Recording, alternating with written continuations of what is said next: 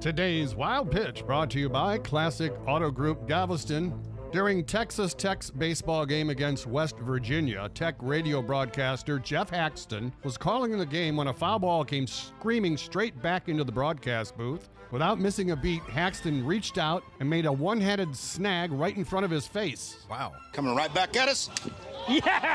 Hacks! With a bare hand snag. Woo-hoo!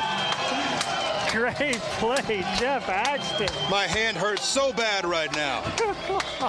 You know, I don't want to brag, but I was always known for my hands until HR asked me to stop. That's today's Wild Pitch.